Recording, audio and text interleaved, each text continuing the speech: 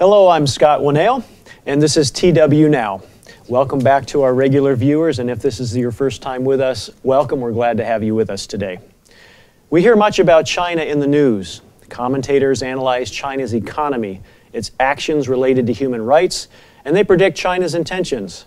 China is growing its space program, its military, and its oversight of leadership of nations around the globe. Standards of living has increased greatly in China over the last 30 years, and their economy, although slowing some, is still bustling. Many think it was Napoleon who once observed that China is a sleeping lion. Let her sleep, for when she wakes, she will shake the world. This is a reference that Chinese President Xi Jinping also alluded to on a trip to France a few years back. And hopefully we've got an article that shows this. Ironically, this imagery is the same that the British Empire once held dear, the lion with its paw on top of the globe. Nations of the West would say China is also growing its global ambitions and intentions. But how accurate is this information that we're presented with regarding China?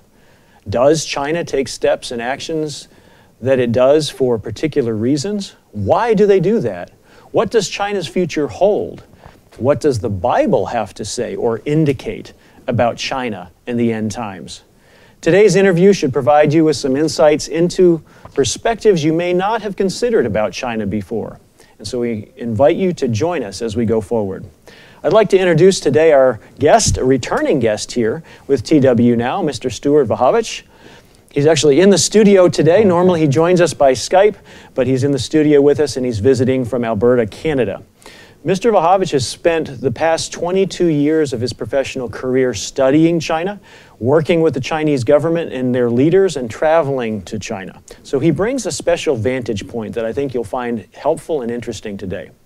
If you have questions as we carry out our discussion, we encourage you, as usual, please feel free to message us and we'll do our best to address some of your questions. Also, please remember to like, subscribe, or share today's program. Mr. Wachowicz, again, thank you for being here with us today. Well, it's a pleasure to be here. And as we jump in, let me just ask you, perhaps you can share just a little bit more of the background that you have working with China and coming to understand China in really what's a more personal way, I think. Well, in 2004, then President Hu Jintao realized that China was coming on the world scene, coming out really of a seclusion that they had been in for a long time, and they wanted to be understood, and they realized that their culture and their perspectives were not understood in the world. And so what they did is they created a series of an institute called the Confucius Institute. The world sort of missed what they were doing. They modeled it actually after what the Germans had done with the Goethe Institute, the Spanish with Instituto de Cervantes, the British with the British Council, the French with Alliance Française, etc. Agencies which help in those respective cultures to spread their language and culture. By using the name Confucius, of course, they thought that they would send a message that we're no longer followers of Mao Zedong, because Mao was an enemy of Confucius. But the world, I think, largely missed the significance.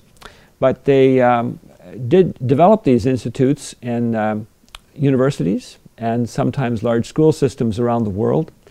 And because of my association with the school systems, I was asked to direct a Confucius Institute in Edmonton, which became one of the largest in the world. And we dealt with areas of economic, cultural, and educational issues and exchange.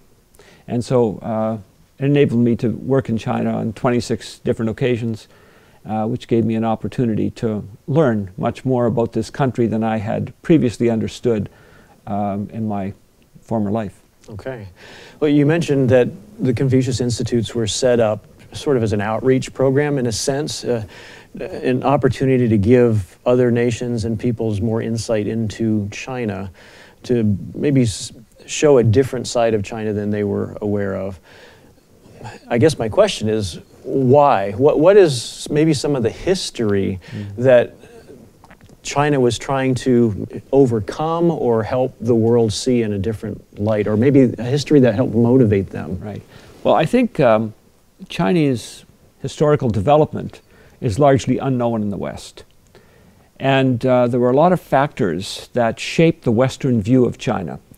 When the West first came into sustained contact with China, it was in the mid-1700s. There had been earlier contact, but sustained contact was about the mid-1700s. And China had been ruled since 200 BC by a series of emperors, a series of different dynastic families. And in 1640, the Ming dynasty, the last of the great dynasties, collapsed, and a dynasty from northern China, actually not Chinese but Manchurians, called the Manchu or the Qing dynasty, took power in 1640.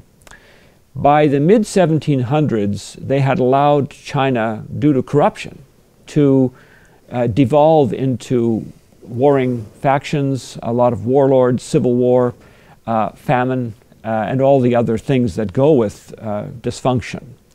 And the emperors had largely lost control of the country.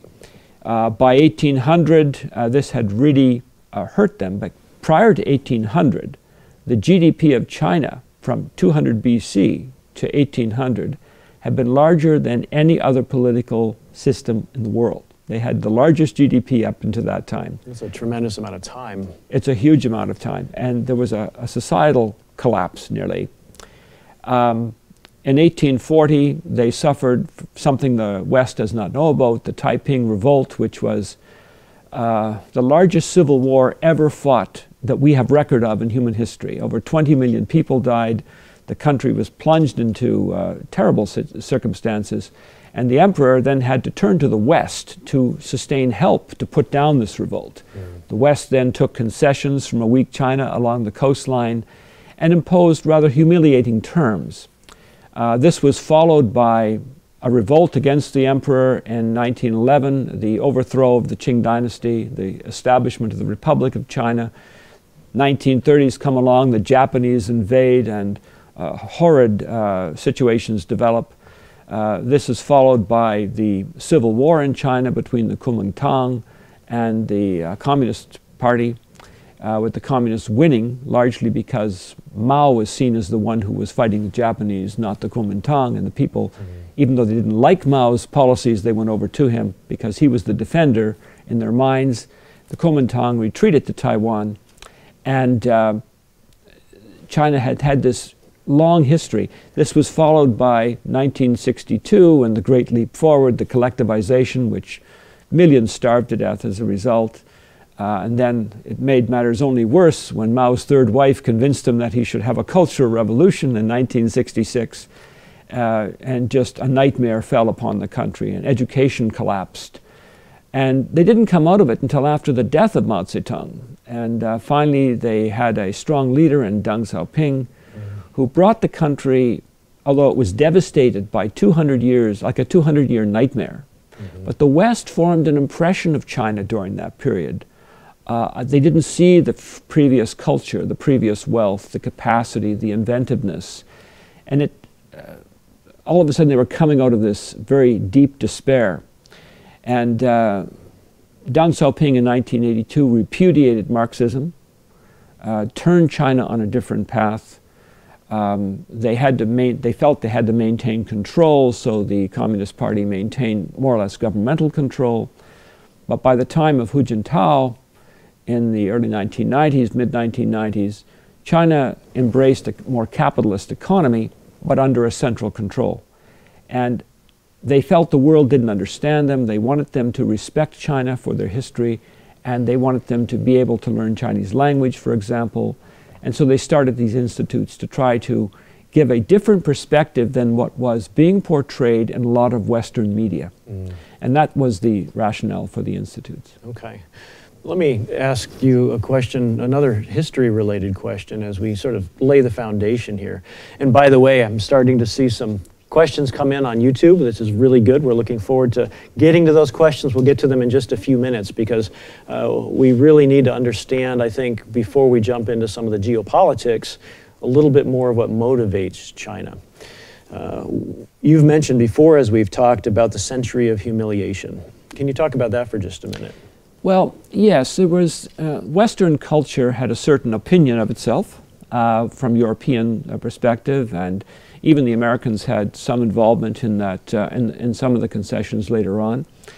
And they saw, like I say, an impoverished people. They didn't necessarily always treat them in a way that respected their previous culture.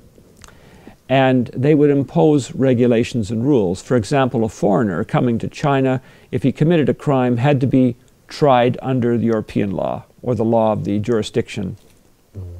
A Chinese who committed a crime in one of the concessions was tried under European law.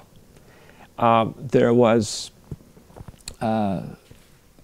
not a sense of respect for what the nation had been or what it could be. And they felt humiliated. There were signs, for example, in Shanghai on the parks, dogs and Chinese not allowed. And you can still see those signs in museums. Now, add that all up, and there was a sense of being humiliated. And this, I think, laid the foundation today, China realizing it has come out of that period, has great capacity, and they want to be understood, and they want to put that behind them, but they don't want to forget it totally because they're not going back there. And this is something that foreign governments, when they're negotiating with China, must keep in mind. If you try to humiliate them or give them difficult terms, they're not going back to that century of humiliation. And this is a guiding factor that Western governments need to understand when they're interacting with China. Okay. One of the things I've noticed in my readings of China's history, and I'm certainly not an expert at all, but over the years, you know, visiting museums and reading certain books and learning about some of the history, it looks like China has, over the last 1,000 years, it's been almost 1,000 years, hasn't it, since the clans got together and they began with the first dynasty? The first dynasty was Emperor Qin in 200 BC. Okay, so 2,000 But the history goes back much further. The periods before that were smaller states, but with a very unified culture. The writing system, the philosophic system, Confucianism or Taoism, had been around since about 500 BC. Prior to that, there was still that cultural integrity. And they've maintained that cultural integrity, as no other people have, for about the last 3,000 years. It looks a bit like the Chinese over the centuries and millennia have had a bit of a revolving philosophy on their interaction with the world. Yes. So for a time they sort of open their doors and reach out, and then they turn inward. Right. They do. There is an open and shutting of the world to China. The Ming Dynasty, for example, for a while opened itself very widely to the world and wanted to learn from the world. And then some of the political leadership, the mandarins, etc., felt that this was endangering Chinese culture, spending too much money, and so they shut it down. And today you're seeing a little bit of a contraction. Hu Jintao, when he was president, was very open to the world, very open. President Xi Jinping is resisting that. He is concerned. When you read papers like the China People's Daily and Xinhua and other documentations that represent political thought in China, he is very concerned about things like pornography. He believes that shouldn't be in China. And so basically he has just shut that down off the internet. The West tries, you know, censorship. He doesn't care. He doesn't want it. It's not going to be there. There's a lot of issues like that they are worried about wrong influence on their people. And so they will have a tendency sometimes to shutter themselves. Today, however, they do want to keep an economic door open. That's very important to their development and their economic plan. This sort of leads to the next question. I'm thinking about what motivates the Chinese to do what they do. Some of it, as you just described, might be a little bit of a protecting themselves reaction, if they feel threatened and like they're being pushed back into that century of humiliation. They don't want to be put in that box anymore, understandably. What are some of the other motivations for China in their leap forward that we're seeing on the world scene? I think one of the things that concerns the Chinese government, and this has concerned many Chinese governments historically, is that every Chinese dynasty, every major Chinese dynasty was eventually overthrown by a peasant revolt. And there is a concern, if you want to know what's forefront in the mind of the Chinese president or the Politburo at any one time, it is, are we able to create a hope in the minds of those 500 or 600 million people who have not yet been brought into the economic recovery of China? Because there's a risk there. And so the biggest sense of urgency they have is how to roll prosperity or the hope of prosperity out to more of their people. They have 1.4 billion people. They've raised 400 or 500 million people into the middle class or above in the last 20 years, which has never been done in history before in that scale. But they still have 400 or 500 million there. That's a scary peasant revolt thought. It is, and it is a big concern for them. And that is their number one issue. Foreign affairs are decidedly secondary to that number one issue. And that issue will be their primary decision maker when it comes to making foreign decisions on economy, on matters military, on all manner of things. This is a driving force for the Chinese people. It drives their education programs, it drives their economic decisions. Which then begins to get to my next question, which is what fuels Chinese ambitions? Are there other fears that motivate their actions? I don't know if there's too many fears. The desire to make money is very much so. It's a very capitalist society. You cannot go to China and sit in some of their gleaming shopping malls, even in some of the inland cities now. The cities far from the coastline are developing. You see a lot of shops, a lot of private industry. 60% of all industry in China is private owned. 80% of all employment is by private entrepreneurs. Not the state. Not the state. 40% of industry is run by the state currently. Okay. But that's about only 20–25% of employment. They have more private employment than they have state employment. They have more private, a greater percentage of their economy is private than the nation of France, for example. So this is why referring to them as communist is not quite accurate. I mean, that's the name of the party that runs the place. And that's sort of a legacy from Mao Zedong. But their philosophy is distinctly not communist. I mean, the Marxist-Leninist philosophy is long gone.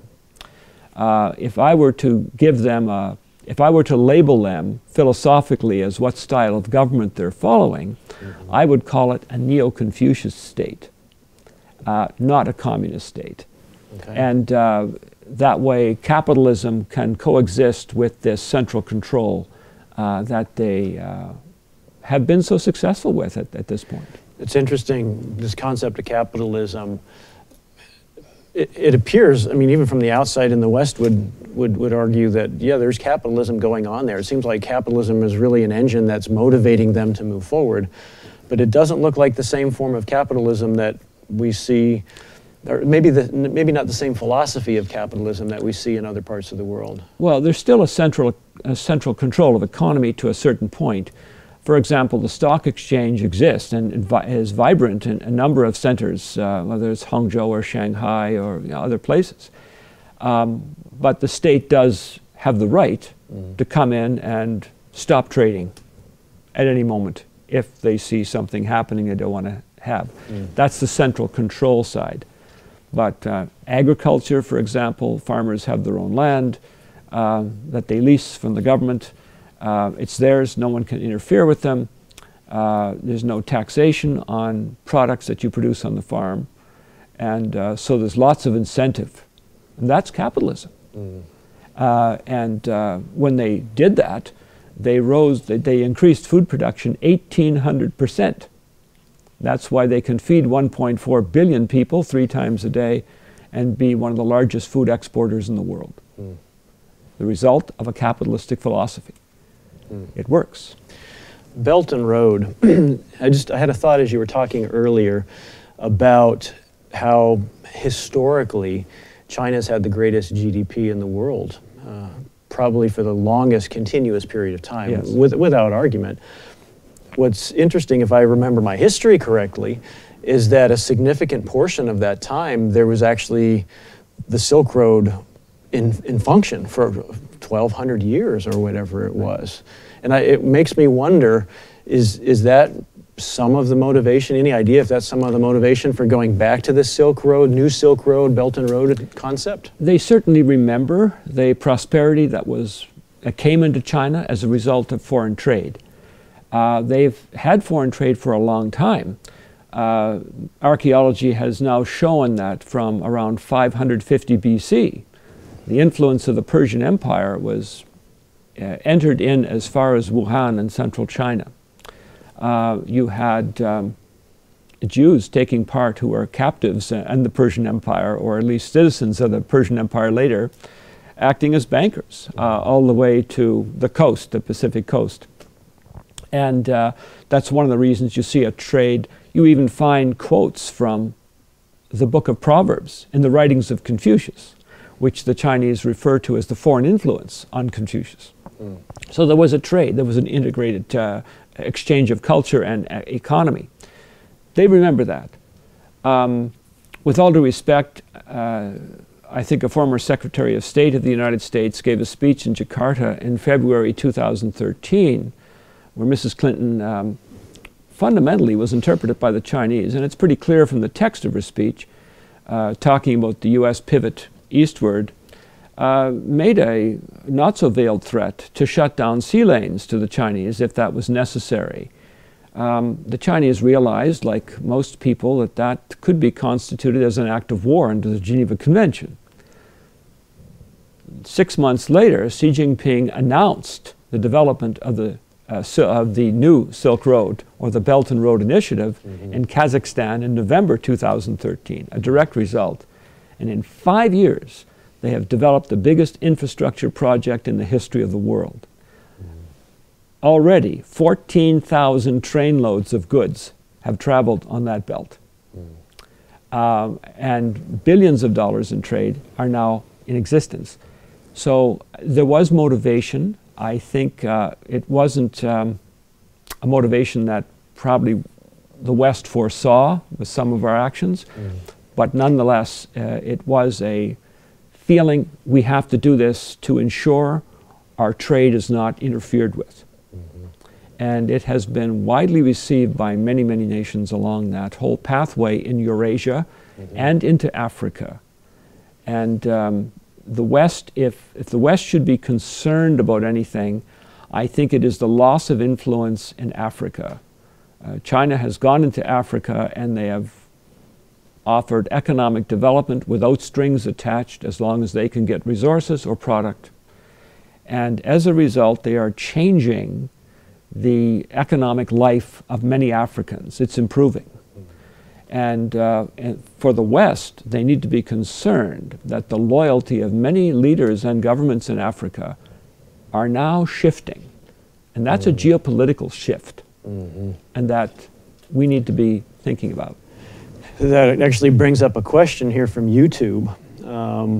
It asks the questions, or our viewer asked the question, come back, there it is. Is China the next superpower? And what's its standing position at the end time? But let's deal with that second part of the question later. But is China the next superpower? Oh, there's no question. Right now they're sitting with 1/3 of the world's capital currency reserve. That gives them very deep pockets. People will say they have developed a big debt due to their infrastructure building, but they have the capacity to pay that debt.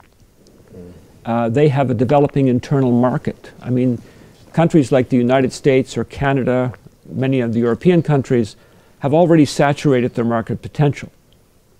Whereas China has an internal market of another 400 million people. And that is, that will drive their depth of ability. Economically, they are a superpower. And they have the biggest manufacturing base in the world right now. They have an infrastructure that is modern, it's brand new. And that is an advantage to them. We in the West have allowed our infrastructures to deteriorate because we've been so interested perhaps in providing social programs, not that they're not valuable, but you know, you have to develop your wealth capacity first before you deliver social programs, otherwise you go bankrupt. And China has developed those infrastructure projects which gives them a competitive advantage. And so yes, I think they are already an economic superpower. Whether they'll be a military superpower, I would say that largely depends on the behavior of Western nations. If they feel threatened, they will continue to expand. They do not necessarily want to do that, but they will do it if they feel they need to. Here's another interesting question that was sent in. It says, I wonder how Brexit and China will work out. Surely the goods from China will have to pass through EU countries. Will they even reach Britain? That's a very good question. And I'd like to preface that the answer with the British and the Chinese have a very good relationship. The way the British negotiated the change of ownership of Hong Kong when they ended the lease in 1997, Britain showed a great deal of respect in those negotiations to China. And China remembers that. And Britain has a special relationship with China as a result. There has been a huge amount of trade already negotiated between Great Britain and China. And I think this is one of the things in the minds of the Brexiteers, that even without Europe, Britain may have very large and sustained market potential in China. Already, for example, the British Health Authority has contracts to modernize Chinese hospitals. Now that's a big, big contract. That's in the billions. So Britain, I think, is in a position, whether they're in Europe or whether they're not in Europe, to benefit quite substantially from this because of the respectful relationship that was developed with China. And that is part of my experience and just on the levels that I've worked on. If in their cultural, if their culture is respected and you approach the Chinese in a respectful way, I have never seen anyone do that and not have a beneficial agreement. Part of their hard work, they're naturally hard workers, part of their hard work is to try to show that we should be respected. And by doing that, I think there is a lot of potential gain. And countries that are going to go into negotiations with China with a respectful attitude are going to be successful. Your comments are interesting. I was reading an article today, actually, that was coming out of Europe, where the EU nations now are starting to get particularly edgy. If Britain goes out of the EU, because they realize they're realizing, I think more profoundly, that if Britain leaves because of some of these connections, the EU may wind up a lot worse off than Britain. Absolutely. I don't think people realize the size or the makeup of the British economy. Germany, for example, is Britain's best trading partner, both ways. And that's why the Germans are so desperate that Britain do not leave the EU. However, the factor is that much of the product that Britain makes, those products are marketable internationally. Now, there are problems with Brexit from the economic side, from Britain's point of view, too. You can't ignore those. But yeah, the Europeans, I would say, are in a situation where they need Britain as much as Britain needs them. Another question here, and let's move on to the Bible a little bit. China obviously is not mentioned specifically by name in the scriptures, but what kind of an indication does the Bible give us of China's role at the end of the age? And perhaps even what kind of role might China have vis-a-vis the West and the Israelite-descended nations, these nations like the United States and Canada and Britain and some of the Western European nations? Well, it's interesting because prophecy does indicate pretty strongly that because of their rejection of God's way of life, those nations are going to lose out. Those nations are going into a captivity similar to that which their ancestors went into in 721 BC for Israel and 586 BC for Judah. That is a prophesied event should they not have a change of heart and repent of their ways. Mm-hmm. The nation or nations to whom they will fall is prophesied to be a great power that the Bible strongly implies will be raised in Central Europe. That Central European power or European power will have the added advantage of also being supported by Satan himself. The Bible is very clear with that, mm-hmm. and which gives them a pretty substantial capacity. Economically, however, in Revelation, we also see that that European power will be a major trading institution. Mm-hmm. Infrastructure, I'm not saying this infrastructure is what's prophesied, but infrastructure like the Belt and Road does provide high-speed, efficient trading capacity, not just to China, but to the entire Eurasian area, and includes Africa, because it's both a maritime route mm-hmm. and a land route. And it goes both ways. It definitely yes. comes from China, but it can go back the other direction. It's true trade. It's not just one way.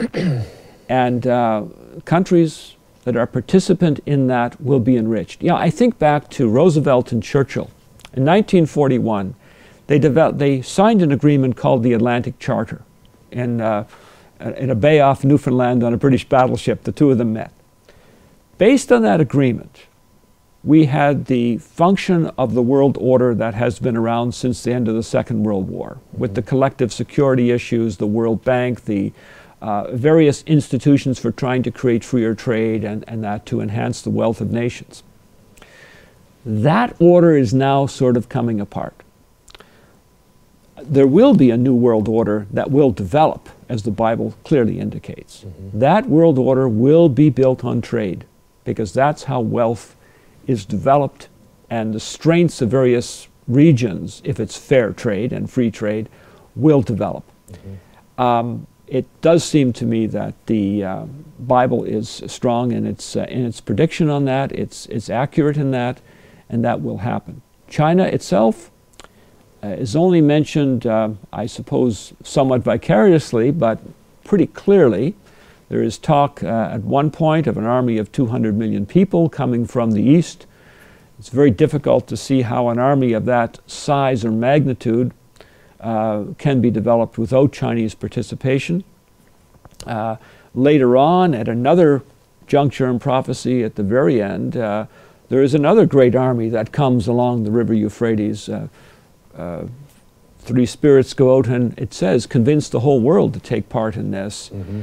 And that army as well will undoubtedly include Asian participation from all over. Mm-hmm. It's clear that China and all those other countries will have to reorient their thinking when a resurrected family led by Jesus Christ comes to this earth to implement a proper government on the earth. Mm-hmm. But beyond that, it's difficult to get too specific, I guess, on China's exact participation. The Bible does talk about, and you reference that eventually the Western nations, the Israelite-descended nations, the Anglo nations and some Western European nations will be taken into captivity. The Bible also tells us that these nations who were at one time leaders in the world will be brought down as well. We think that's probably monetarily, in other ways, as well as even in reputation. Is China one of the tools that God could use to even lower the reputations and the capacities of some of these nations? Currently, it's not China's intent to do that. China wants a rich United States today. That's one of their goals. They would like the United States to be completely wealthy and able to buy their stuff, right? The last thing they want is a collapse of the American economy. That does not serve them at all. Especially when they own a significant portion of that yes, economy. They lose a huge amount of their investment. Could they bring down a reputation? They do feel they have been dishonestly treated. I had dinner one evening with one of my colleagues in Shanghai with the vice president of the Shanghai Textile Corporation, who was a large investment firm actually, who had been convinced by the Chinese Minister of Finance to lend money into U.S. Treasury bills in the early part of 2008. Part of the negotiations involved a promise that there would be no major increase in money supply that could create an inflationary issue with that investment. They felt they could take that at our word. However, we all know what happened with quantitative easing in the latter part of 2008, when $1 trillion US was suddenly created and added to that money supply, and many of these investors lost a lot of money as a result. That presented us in a bad way. It presented the West, and the United States in this case, as a nation that you may not be able to trust their word. Those are the kinds of impressions. Now we know there are many, many people in the United States who are upset at that. And America has had a long history of generosity and support and help for many peoples in the world. But you know, it only takes one or two events to start changing that. And the answer to your question, these kinds of things might be a motivator for some people or some nations to say, well, we couldn't trust them, neither can you. So yes, it could attack our reputation that way. Okay. We need to wind this down, and as we do, I'd like to ask you if there's something a key point or takeaway you'd like to leave the audience with today in regard to China, perhaps China's prophetic future, or just things to keep in mind as we watch geopolitics evolve in China as a growing global power. I think we need to be very cautious about what we hear in the media, and people have to look beyond the immediate media that might be present with you. You need to look a little broader than that into perhaps news sources that are beyond our own shores and get a balanced perspective. And that, I think, would help all levels of our societies here in the West make sure that we are having a fair and honest perspective, and that we don't get distracted by a lot of rhetoric, which can put our own country or countries in a disadvantaged situation when we're going to negotiate with other peoples. In the long term, we do know what the prophecies hold, and unfortunately there's some difficult times for China, there's some difficult times for our own peoples in the future, but there is hope beyond that. Okay. Mr. Pavich, thank you so much for being here today. It's great to have you here in person. Oh, well, and actually be able to be here. To look right into your eyes and not have the time delay with Skype. But thank you too for what you brought to the table today, literally, and the perspectives that you've shared.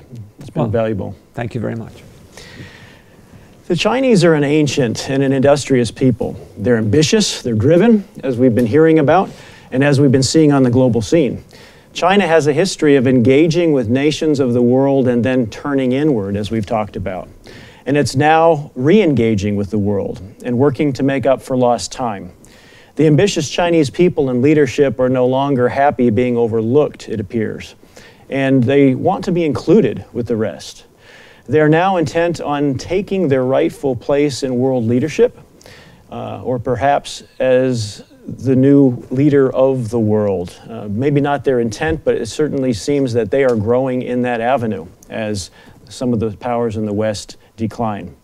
Bible prophecy tells of nations and international regions that will lead the world at the end of the age, just prior to Christ's return. China appears to have a place in this hierarchy.